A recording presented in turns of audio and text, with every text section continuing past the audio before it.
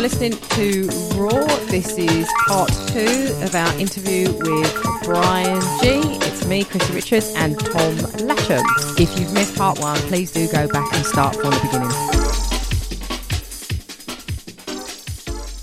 So, Bryan, you've been DJing for the best part of 4 decades. Tell us what it was about the 90s rave scene.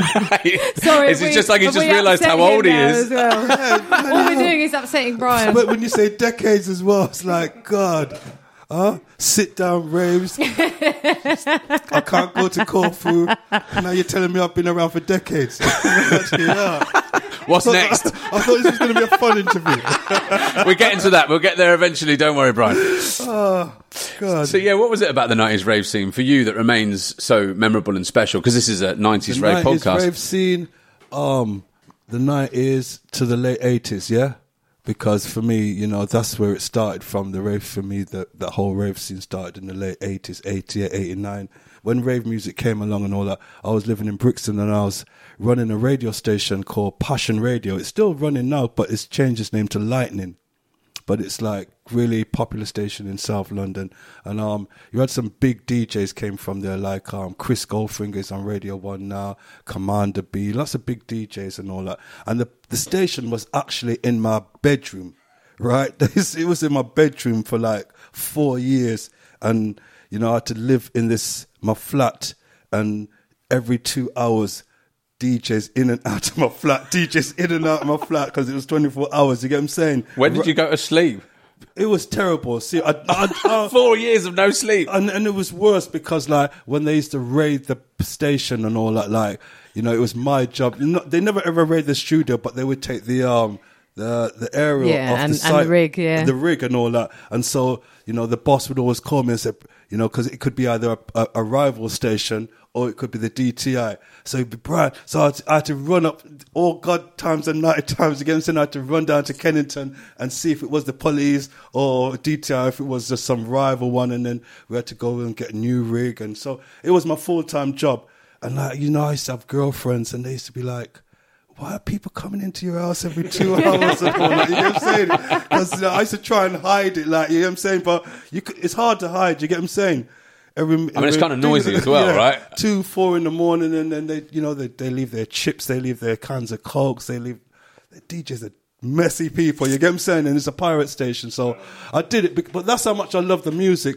I just, like, giving up my room for it, you get what I'm saying? So my boy Jumping Jack Frost, he was on the station as well, and he was playing. We both kind of, because when we met, I met Frosty in a pub, and he was trying to sell me some dodgy watches. Right? I was like, you know what I mean? I was like, boy, I don't trust him. Sounds like Mr. Frost. Yeah, I said I don't trust him, because I remember him turning up at my door, because I was a naughty boy, like, at that time, and I was selling weed, right? I know. Right, so what? Heaven forbid. We were from country, you get what I'm saying? So we was just like easy target, because them days there, it was just like dog eat dog.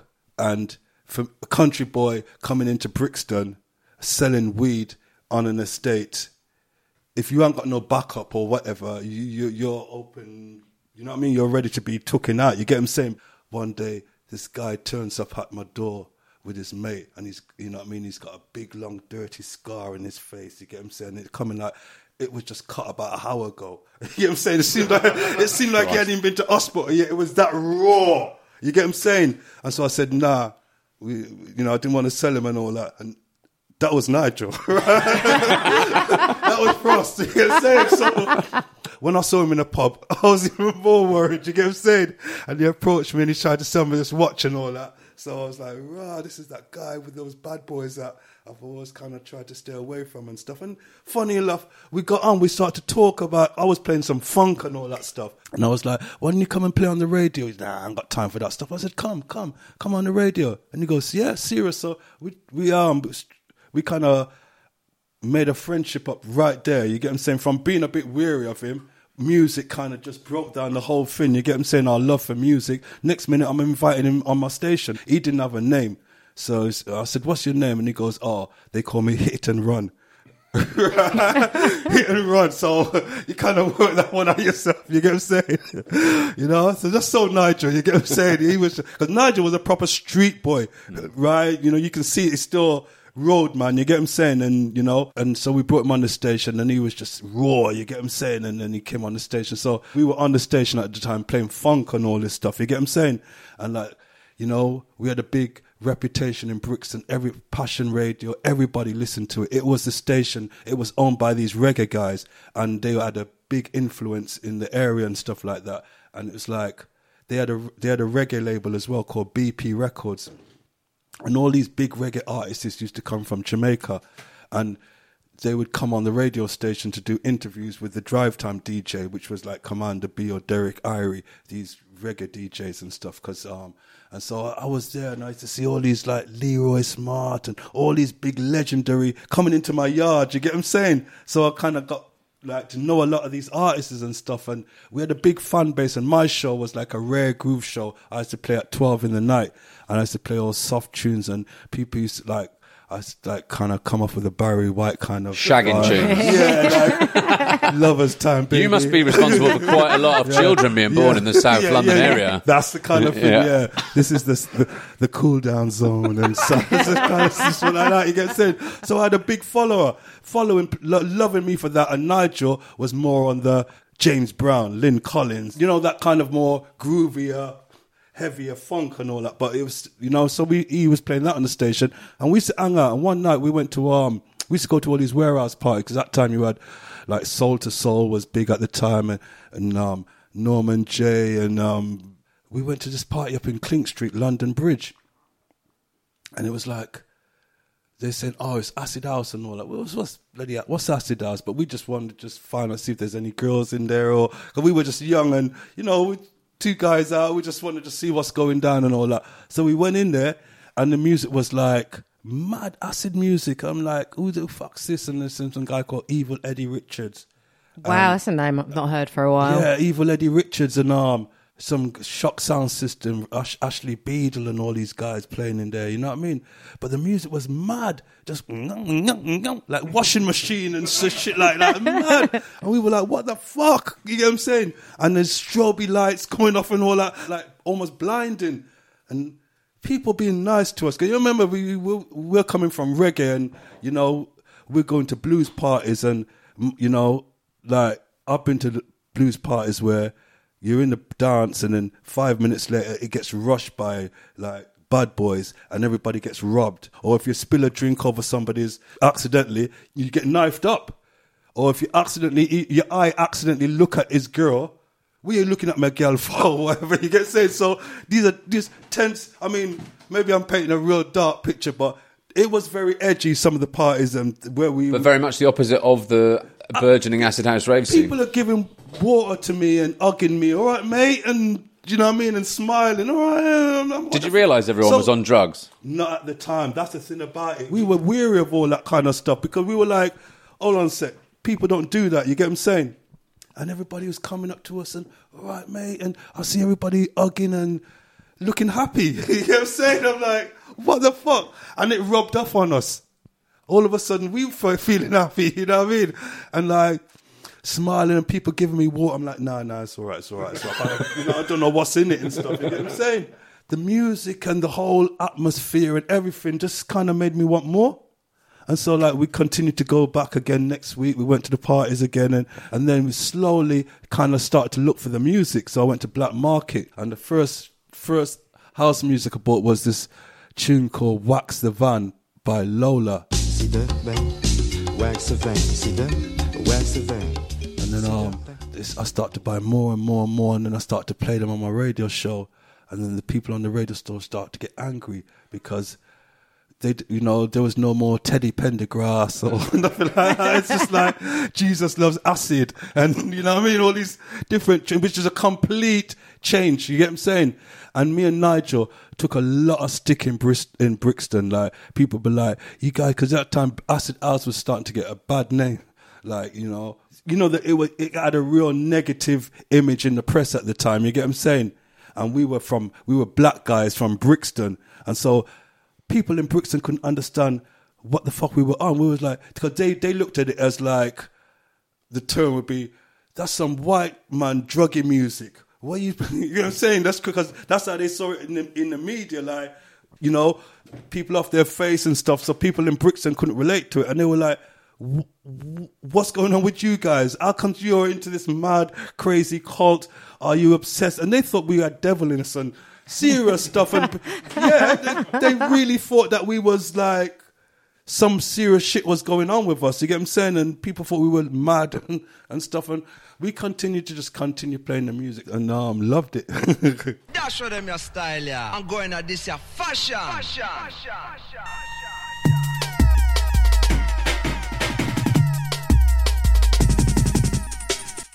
Another thing I'd like to ask you about is in your biography, you hint at the fact that you spent some time, a couple of years, I think, in prison. Yeah, that's right. It's in there. It is in there. You should probably check it if you don't want it to be. But can I ask you, well, two things.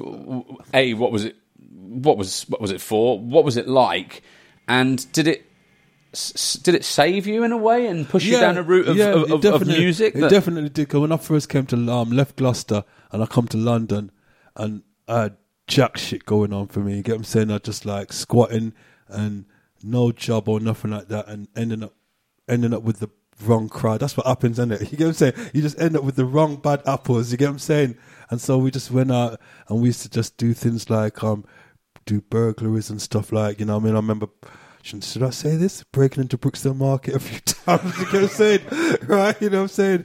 Nicking snakeskin handbags and stuff like that, selling them down the road and all that, snakeskin handbags and shoes, and it's anything we could get our hands on. Yeah.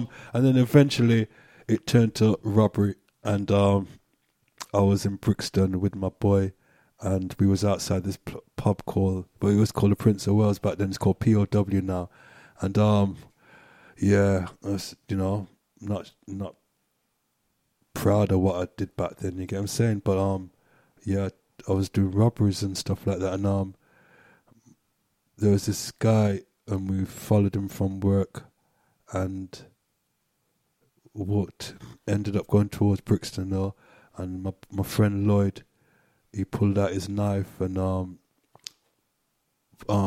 like held the guy up and put the knife around his neck. And yeah, we basically took his wallet and took money off him and stuff, and ran off, and then I got caught. Lloyd got away, and I got caught. You get what I'm saying? And so I wasn't gonna grass or nothing like that. You get what I'm saying? But because the guy had a cut on his neck and all that, you get what I'm saying? So that, you know, when it went to court and the jury heard that and everything, it just looked. It's bad. It was a little bad. You get what I'm saying? So I just took the rap for it. When you were told, how long did you get?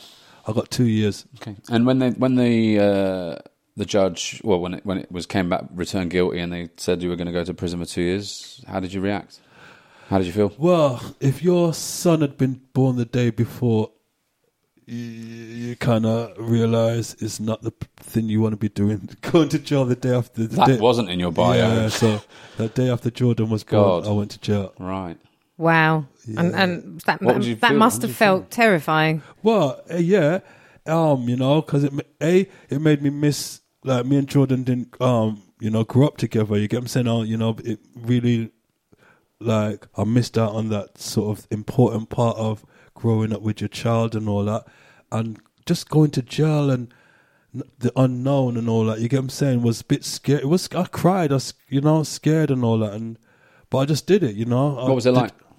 It wasn't as bad as, looking back on it now, it wasn't that bad, but you know, I went to Feltham, and I did some time in Feltham, and then I went to Ashford, and it all went quick. And you know, the positive thing about it was that when I went to Ashford in Kent, I got banged up with a DJ, a guy called Gary M. He's still DJing now and all that, and he was in my cell and all that. And so he was the one that kind of persuaded me to kind of like listen to funk and art, because I was just strictly into reggae and all that. And he was telling me about Robbie Vincent and Jeff Young and all these DJs that playing jazz funk music and stuff like that. And Tony Blackburn at the time, he used to play on Radio London, but he used to play funk and all that in the morning and stuff. Really good tunes. When I say Tony Blackburn now, people are like, really? Because Tony Blackburn, but there was a time where he got cool again. You remember what I'm saying? And Robbie Prince and all these guys. So I was listening to them. And when I came out, I just said, yeah, this is what I want to do.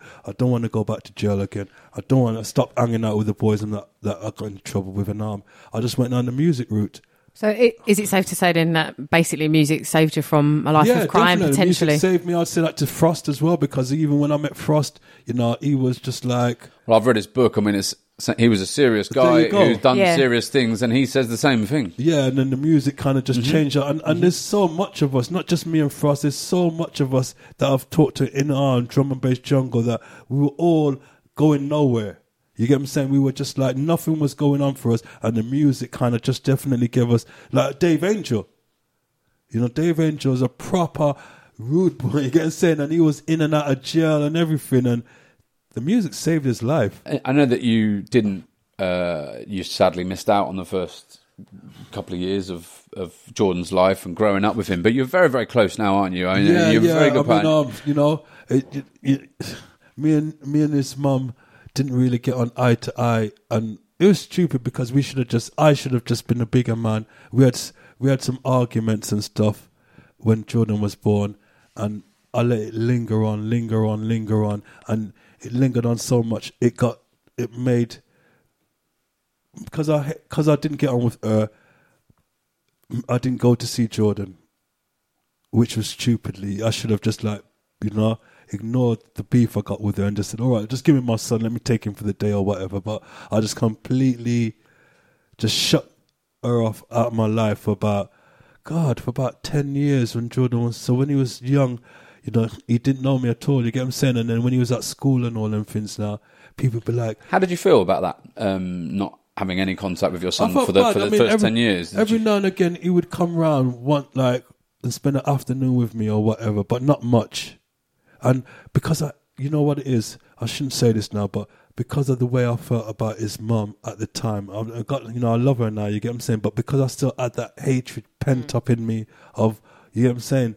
I just made it blind, my whole sort of what was right to do, the right thing to do, and just bury it because your son is the most important thing in life, you get what I'm saying? That you know, but I just didn't, and I just let that blur me, and just the anger for her get in the way of seeing my son. I just kind of got on with my life. I find it hard to think that you were so angry. I mean, you don't strike me as a man who's that. I don't want to go into the details, but there was a reason why I was angry. You get what I'm saying? And whether or not I was right or she was right or whatever doesn't matter now. But there was a big reason why I was finding it hard to move on. And so Jordan didn't, and it was when he was at school now, growing up at school, I think kind of he got curious because all the kids at school was like, your dad's Bryan Gee. Your dad's Bryan Gee, you get what I'm saying? And like really like, boy, do you know your dad is? You get what I'm saying? And like, so, because, you know, we were kind of like, me and Frost were kind of big names and stuff and all that. So I think kind of like, you know, he just got a bit curious. You get what I'm saying? All the kids are saying... He wanted to call dad. Your dad's your dad's a fucking man. You get what I'm saying? And so, it sounds like you've got, though, like a top-notch relationship now. And beautiful relationship, you know what I mean? He came round and then he started to kind of like... That time we were doing a club called Bar Rumba. We had a night called Movement. It went on for 15 years. And it was one of the best drum and bass nights ever in the world. And... he kind of came round and he got involved and helped me out with it. I sort of had him on the door doing things, and then as soon as like the people that were running Movement with me, they left, he kind of like was experienced enough to take the place of running Movement. So he was practically running the night for me and everything. You get what age? This was probably when he was just leaving school. Wow. And so he was well into it, and we were just making up for lost time and all that stuff. So. You know, and he was into DJing as well. How good is he as a DJ? Because I've been to an event that he's DJed at. He DJed at your 25-year event, wasn't it? At Jordan V. DJ, could he have made it as a professional DJ? I think so, but I'm glad that he went down the journalism route. No, but that was always there. The journalism thing was there. You get what I'm saying? But it just kind of like kicked off more after. I think what happened as well was what really made it happen and open the doors for Jordan, I think, was when the Paralympic thing was going on. because Jordan is invalid. Before all this, he went to Italy. And he was in a basketball. I'll tell you, I'm a massive Paralympic fan, and wheelchair basketball is just, I love it, absolutely love it. And he went to Italy and joined a team, and they kept him on. He was there for like 2 years or something like that. So that's how good he was. So he was always into that sort of athlete and doing his sports and stuff. And so when he come back over here now, the Olympics was on, and Channel 4 wanted to do like a Paralympic version of it, yeah. And so their outlook was kind of like, let's get presenters as well that are disabled. I think that's kind of opened up the door for Jordan as well. I kept saying, so he got involved in that Channel 4 Paralympics, presenting like some of the events, and then when the Paralympic finished, Channel 4 just decided to just keep him on. Sports job, right? And give him the sports job. And now he's on Talk Sport as well. And then Talk Sport, because I got him on Talk Sport. You got him on Talk Sport? I was the first person that got Jordan on Talk Sport, because basically the reason was I felt that I was on it for 3 years doing the overnight show. We talked endlessly about racism, and 30% of Premier League players are black, and the station had one or two black presenters, and I just thought it was not good enough. Wow. And so I encouraged, I reached out and I got a cut of Jordan and another black ex-pro to be my co-presenters on a rolling basis. And Saturday nights used to be on, innit? I did, Friday and Saturday nights. But he's great. I love him to bits, and you must be very proud of him. Yeah, very, very, very proud.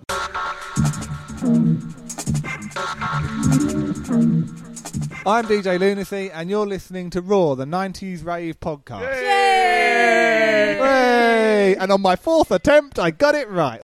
So, Bryan, you're probably best known for owning V, but you're also a renowned DJ as well. In terms of you as a DJ, how good do you rate yourself in the scene? Me? Yeah, I always back myself. And, I've always backed myself, even when F4 was going on for me. You get what I'm saying? I would look around and I'll be like, I can do that. How comes I'm not getting this bringing or whatever? So, and those, you know what I mean? And for years and years, because that's, I was like into the scene and DJing for years, but just on the outside. And I used to be friends with Frost, you get what I'm saying? And Frost would be in the inside, you get what I'm saying? And I'll be turning up at the parties with Frost and all that. And he'd be like, big jumping jack Frost with car cocks and this and that. And I'll be just there thinking, when is my time gonna fucking come? You know what I'm saying? I can do this, because me and Frost started at the same time, but Frost got a good break, because what happened is he got took onto an agency called Dynamics. They were one of the first DJ agencies at the time, and they took Nigel on, and they had like your Evil Eddies and your Mr. C and all your top boys on there. You get what I'm saying? So once he was in there, I wasn't on no agency, so it's who you know, whatever. Whereas when you're on an agency, you're in. You get what I'm saying? And so I used to go around with Nigel and stuff, and it just made me want it more, man. And I was really like years and years and years just trying to get into that, not just on the outside, be on, you know what I mean, with the Fabios and the Groove Riders and the Carl Coxes and stuff, and it just didn't happen for a long time. And then I think it was when I started V that things kind of like started to happen for me. You know what I'm saying? People kind of saw me for what I was doing, and the spotlight was more on me, and so I kind of got that recognition and things, you know what I mean? And then I started to do a radio show on Cool FM, and Sunday nights I was on this thing called Super Sunday on Cool FM, and it was like Brocky, Nicky Black Market, Mampy Swift, so it was a real good Sunday, and I joined that sort of lineup, and so everybody would be like, "Rah!" And that time, Ronnie Size, Die Cross, they were on fire, and they were just making the sickest tunes, and so I was getting them straight away and playing them on the radio. Everybody, so you know what I'm saying? Everybody like, fucking Bryan, you got these tunes, and so that helped me kind of elevate to, you know what I mean, and open the doors for me. But it wasn't easy, and so when I see some DJs like they're here for 2 minutes and they expect to get expect to be like up there straight away, and they think, you know, and they don't realize that you got to work for it sometimes, and it doesn't just come to you or whatever. But a lot of them expect it now straight away. They expect that big. That's, you know? modern life, isn't it? I think everything is instant, quick. But Everybody looks around and they think, oh, well, you've got it, you can do it, and you whatever. And we're in the social media age where, you know what I mean, a DJ sees a DJ now and he's in front of 10,000 people like God with his hands in the air, and they think that's, you know what I mean, and that's just, it's not always, you know, you got to work towards that. So who were your favourite DJs, like the people that you really looked up to, or the ones that you wouldn't want to follow in a set? I don't want to go after this DJ. I've always respected Bookham has always been a DJ that I've always respected. Of course, Fabian Groove Rider. Not like with Fabian Groove, it wasn't like I was scared because I used to play with them all the time. So I'd come after them and they'd come after me. And I had my own tune. So I was always never afraid to play with anybody because I always backed myself as the better. You know what I mean? As far as I'm concerned, I'm better than everybody. So, yeah, you got to. It's a good way to be. Yeah, I'm better. I just haven't got that. Just give me that platform and I'll show you. And what about your view on MCs and their prevalence in drum and bass and jungle? Because that's not a relatively new thing, but it became you know, often they became bigger than the DJs in a way in jungle and drum and bass. I'd like to think that. There was a period, though, wasn't there, where you'd have those D&B raves where you'd have like 10 DJs, but 20 MCs, and it was like, back to you know back. I love MCs. You get what I'm saying, and like MCs are people that are so important to the scene and everything and where we're going and all that. But I've never ever felt that the MC is more important than the DJ because, you know, as a DJ, I've played at many parties without MCs, you get what I'm saying, and they go off. I'm not saying we don't need them, but certain places, certain countries I go to, they don't even have MCs.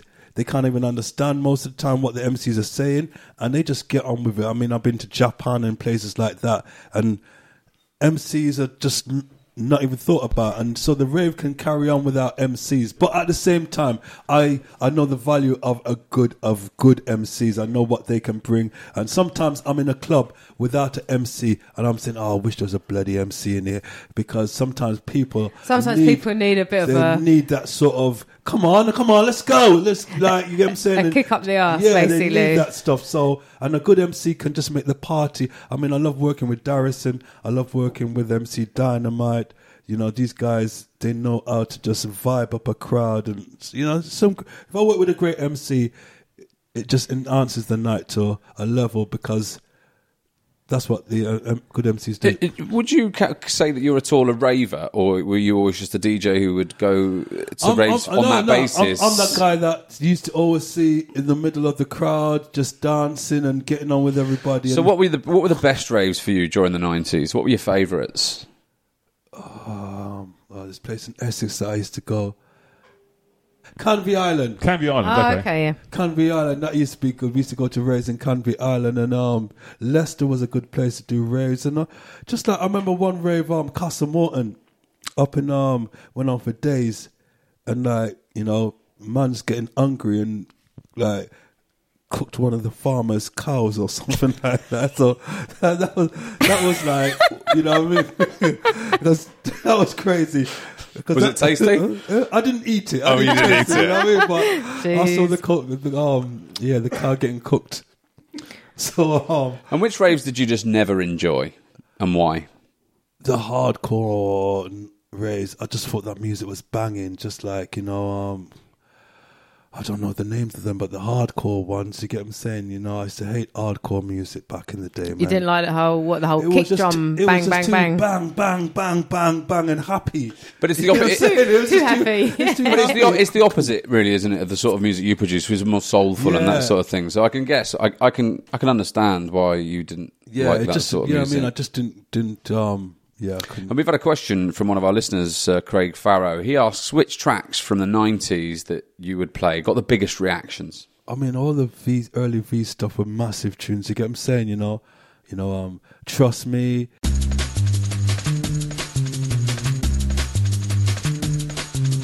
Bonanza Kid.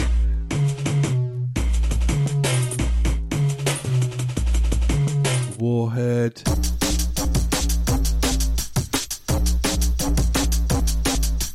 Special Treat.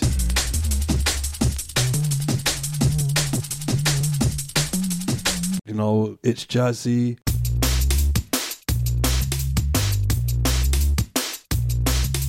Lai.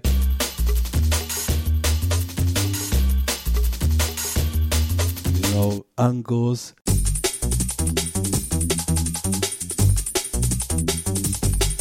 You're just naming the entire back catalogue of being recorded. No, but you said there were a few that are like, you know, they're all big tunes, man. Well, was there ever a tune that you could have released and didn't, and that you ended up regretting it because it came massive? No, but there's an artist that I could have signed and I didn't, and he's got massive, which I regret. Caliber. Right. Yeah, I mean, we had lots of demos that used to come to the office and stuff, you get what I'm saying? And I'm going to put this one on to Frosty, right? Because when I eventually found the CD, when Caliber was big, I found a demo CD in the office from Caliber to Frost, right? So I was kind of like, what? We could have had Caliber, you get what I'm saying? So, but you know what? I look at it as like, you know, we've had some great artists and everything I always look at as was meant to be. We would love to continue bringing you quality content, but with better and more up-to-date equipment. If you could chuck some pennies in our direction and help secure the future of this fantastic project, that would be awesome. Our GoFundMe page is gofundme.com/the 90s Rave Podcast. Now we're going to give some massive big ups to some generous folk. They are Halcyon and Jay Ransom, Mark Simmons, aka Hovis Buns, Ruben Whirlage, Mel Casey, Tom Evans, Tom Lloyd, Arthur Roski and Ika Green. Thank you very much from all of us at R.O.A.R.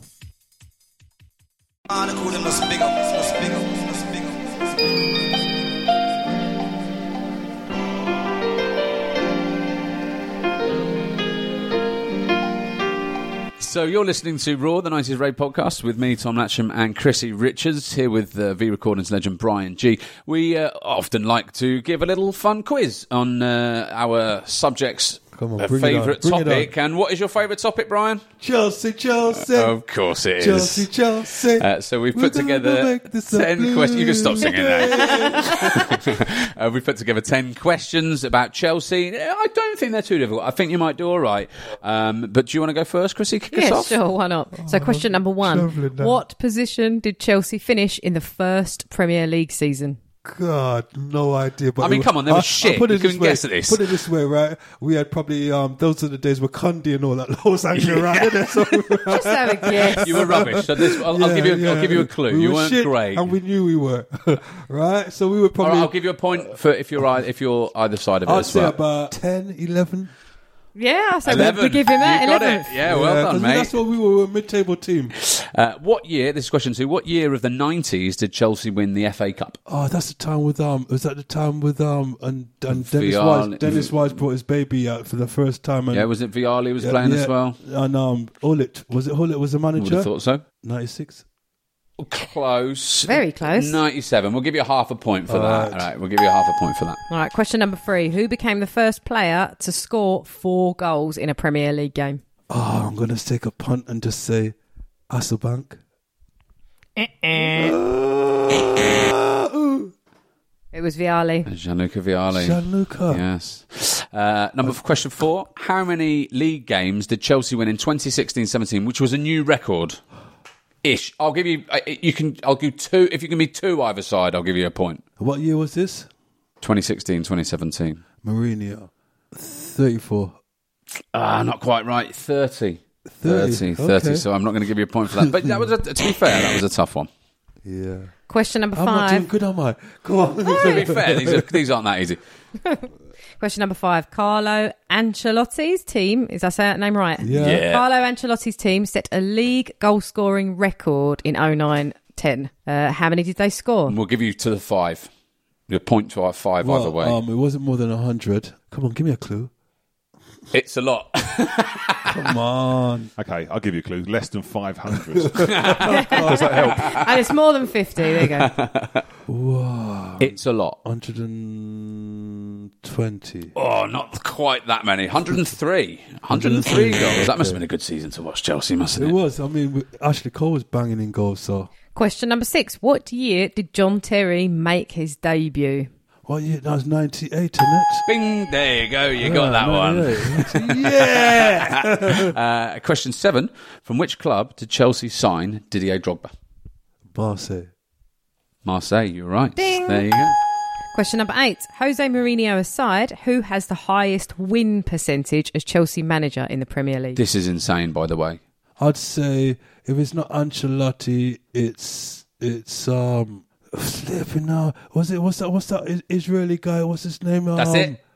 Avram Grant. That's Yes, it. Wow. that's right. I mean, how weird is that? He's got such a high... We was just one John Terry slip away from him doing something crazy. 9. Who are the 3 managers to win European competitions with Chelsea? Di Matteo. Bing. Right? That's the big boy. Right? Yeah. The last season, what's his name? We just got sacked the other day. Not Scolari. It's, I know you're talking about. old fag-ass. We know you're talking about. Maurizio Sarri. Sorry. And then one more. Liverpool scum. Yeah? You might be onto something there. The fat waiter. The fat waiter indeed, Robert Benitez. So you got that one. You got all 3. And actually, to be honest, I'm going to give you a bonus point because you got all 3. Yeah. Okay, Brian. So you are neck and neck, by the way, with Lunacy on 5.5 points. It all hinges on this last question. Come on, make it easy. All right, are you ready? Who managed Chelsea for just 1 game in 2009? Ray Wilkins. Yay! That's it. You did it. And a man who I've worked with on TalkSport in my time, a fantastic bloke. Honestly, devastated when he died. He was such a great guy. So far of our mastermind challenges, the winner. You're the winner. 6.5 out of 10. Just about, with a bit of help. That's what we do at Chelsea.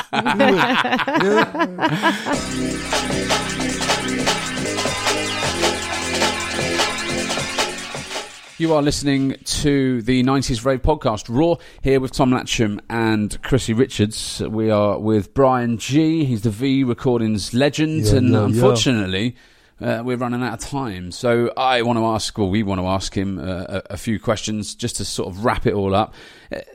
How do you, Bryan, maintain your enthusiasm? You're famous for your smile. You're famous for being so positive. How do you maintain that enthusiasm for your job 40 years on from when you started, but almost 30 years on from when you started V Recordings? Because the music is just all about the music and having good people around me.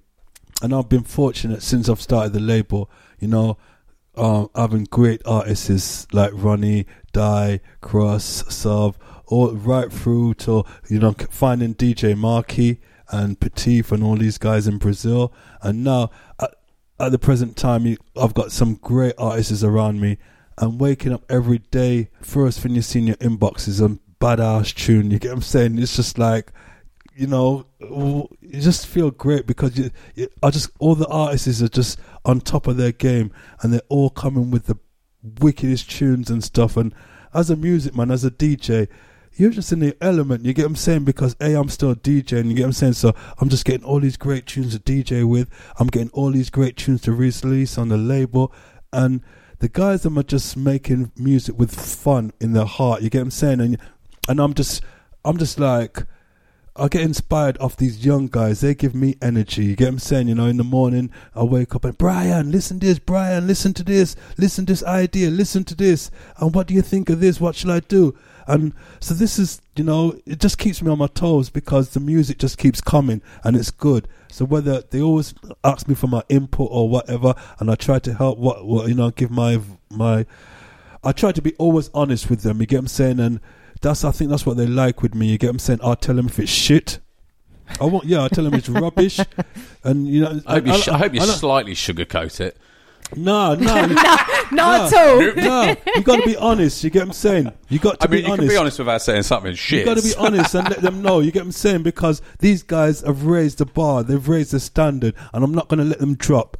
Even I don't care how big their name is now or whatever, I'm not going to let their standard drop because they got a big name or whatever. So I always like let them know if I'm not in it, and they know, because if they send me a tune and they don't get a reply in 5 minutes, bin it. And so what, in your view, is the future for drum and bass? The future, well, we can get back in the clubs again, hopefully very soon. Definitely get back in the clubs, and just the music to keep evolving and growing. You get what I'm saying? Drum and bass is it's great. It's great music, and the people around it and the people that make it were great people. You get what I'm saying? And we've been doing this for so long now. You get what I'm saying? And it's like a second family now. You get what I'm saying? We go to these places like Sun and Bass, and every year now it's like a spiritual place where you can see all the DJs and all the MCs. And usually when you go out and you see DJs and MCs and artists, they're all in the VIP and the punters area and the you know what I mean? But this festival goes on for like 10 days, and you'll be right next to Groove Rider, or you're right next to Randall, or everybody is just mixing, and you go into town and you're in a restaurant next to D Bridge, or just there's no... So it just brings everybody and it feels like a second family. You get what I'm saying? And it's the only festival I go and I see DJs and artists bring their kids, their little children, their dads and their mums. No, you're serious, and you think, boy, I need to get up, because you can just like do the family thing with them, and in the evening do the crazy thing. You get what I'm saying? And I've never seen DJs come with their mums and dads to festivals. That's how cool this festival is. So maybe that's not answering your question, right? But looking back now on the 90s rave scene, because we are the 90s rave podcast, what are your feelings about it in, 20 years on from it finishing? We made something beautiful. We made something that is kind of like, who would believe that, those nights running around the country and going places like Eclipse, Coventry and all these little places, and look at the world, look where the music's took it, but look where it's gone now. It's kind of like it's all over the world now, and you see the status of some of the DJs and the places we're playing in and all that now, and see where it's going now, and it's phenomenal. I mean, especially since the festival sort of thing is tucking in, you get what I'm saying? Because we've always had the big festivals like your Fantasias and the whatever, but it seemed to have taken a new thing now over the last few years with the festivals, and it's grown and all over the world now, you get what I'm saying? And this music is everywhere now, and so it's frightening to see how far it can go, you get what I'm saying? Because back then I never thought it could get further than a farmer's field. You get what I'm saying? And here we are now all over the world doing mad festivals and big arenas and stuff. So if you could pick just 1 year only from the 90s, which would you pick as your favourite? Just one. I'd say wow, because it's hard, because they've all been great years, isn't it? They've all been great. And the music years. changed so much in that time as well. I mean, you're talking like during the 90s it evolved to hardcore, jungle, whatever, and they've all different eras of it have all been sick, you get what I'm saying?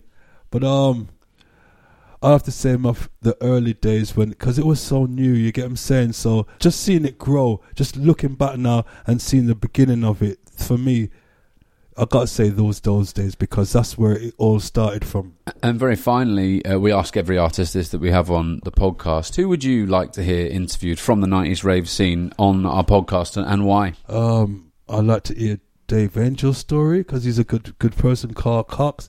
I'd like to hear Bookham. Everybody says Bookham. Everybody says Bookham. Yeah, I'd like to hear Bookham.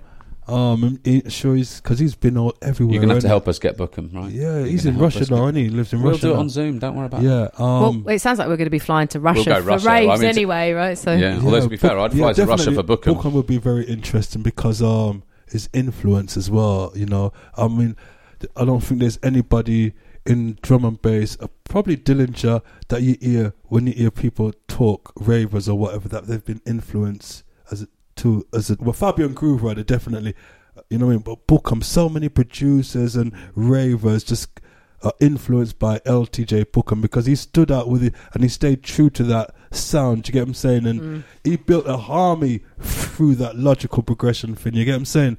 That were just so loyal to his sound, and it was such a special niche kind of thing, you get what I'm saying? That he managed to pull away from everyone else and continue to do his thing. There was a period in time where you could only book him by himself. He would not play with anyone else because he just wanted that experience to be about his vibe all night, you get what I'm saying? So you would have your PFMs and your Blames or whatever, you get what I'm saying? But they were all into that. You would never see Bookham like with me or with Jack Frost or whatever. He would have to be in his logical, good-looking place, you get what I'm saying, with all his sound all night. And, you know, he pulled numbers like crazy, you know, and he still pulls his numbers now. Like, he's a legend, Bookham, innit?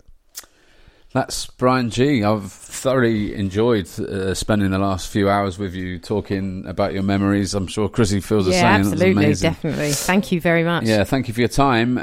If anyone wants to get in touch with a comment about Bryan, you can do so. hello@the90sravepodcast.co.uk. You can also get in touch about anything at all, frankly. We're also on all of your social medias. That was The Life of Bryan. Hey, finished it with a pun. And I also can't take credit for that because Bryan told me to say it in the car up it. Cheers, mate. Thank you. Cheers, Bryan. You've been listening to Raw's exclusive interview with the man who put Bristol D&B on the map, Bryan Gee. We hope you enjoyed his lively commentary and interesting stories. You will most certainly not want to miss our next guest. They were undoubtedly one of the biggest partnerships in hardcore and indeed the scene's favourite Essex boys. They work in harmony, their music was simply electric, and they both have a heart of gold. If you've not guessed by now, yes, it is Force and Styles. If you have enjoyed listening to this episode, why not head over to gofundme.com/the90s Rave Podcast and help keep this project going. Anything you can spare will make a difference, and you might even be able to bag yourself some signed artwork of our guests. Don't forget to add us on Facebook, Twitter and Insta. Just search for the 90s Rave Podcast. Goodbye.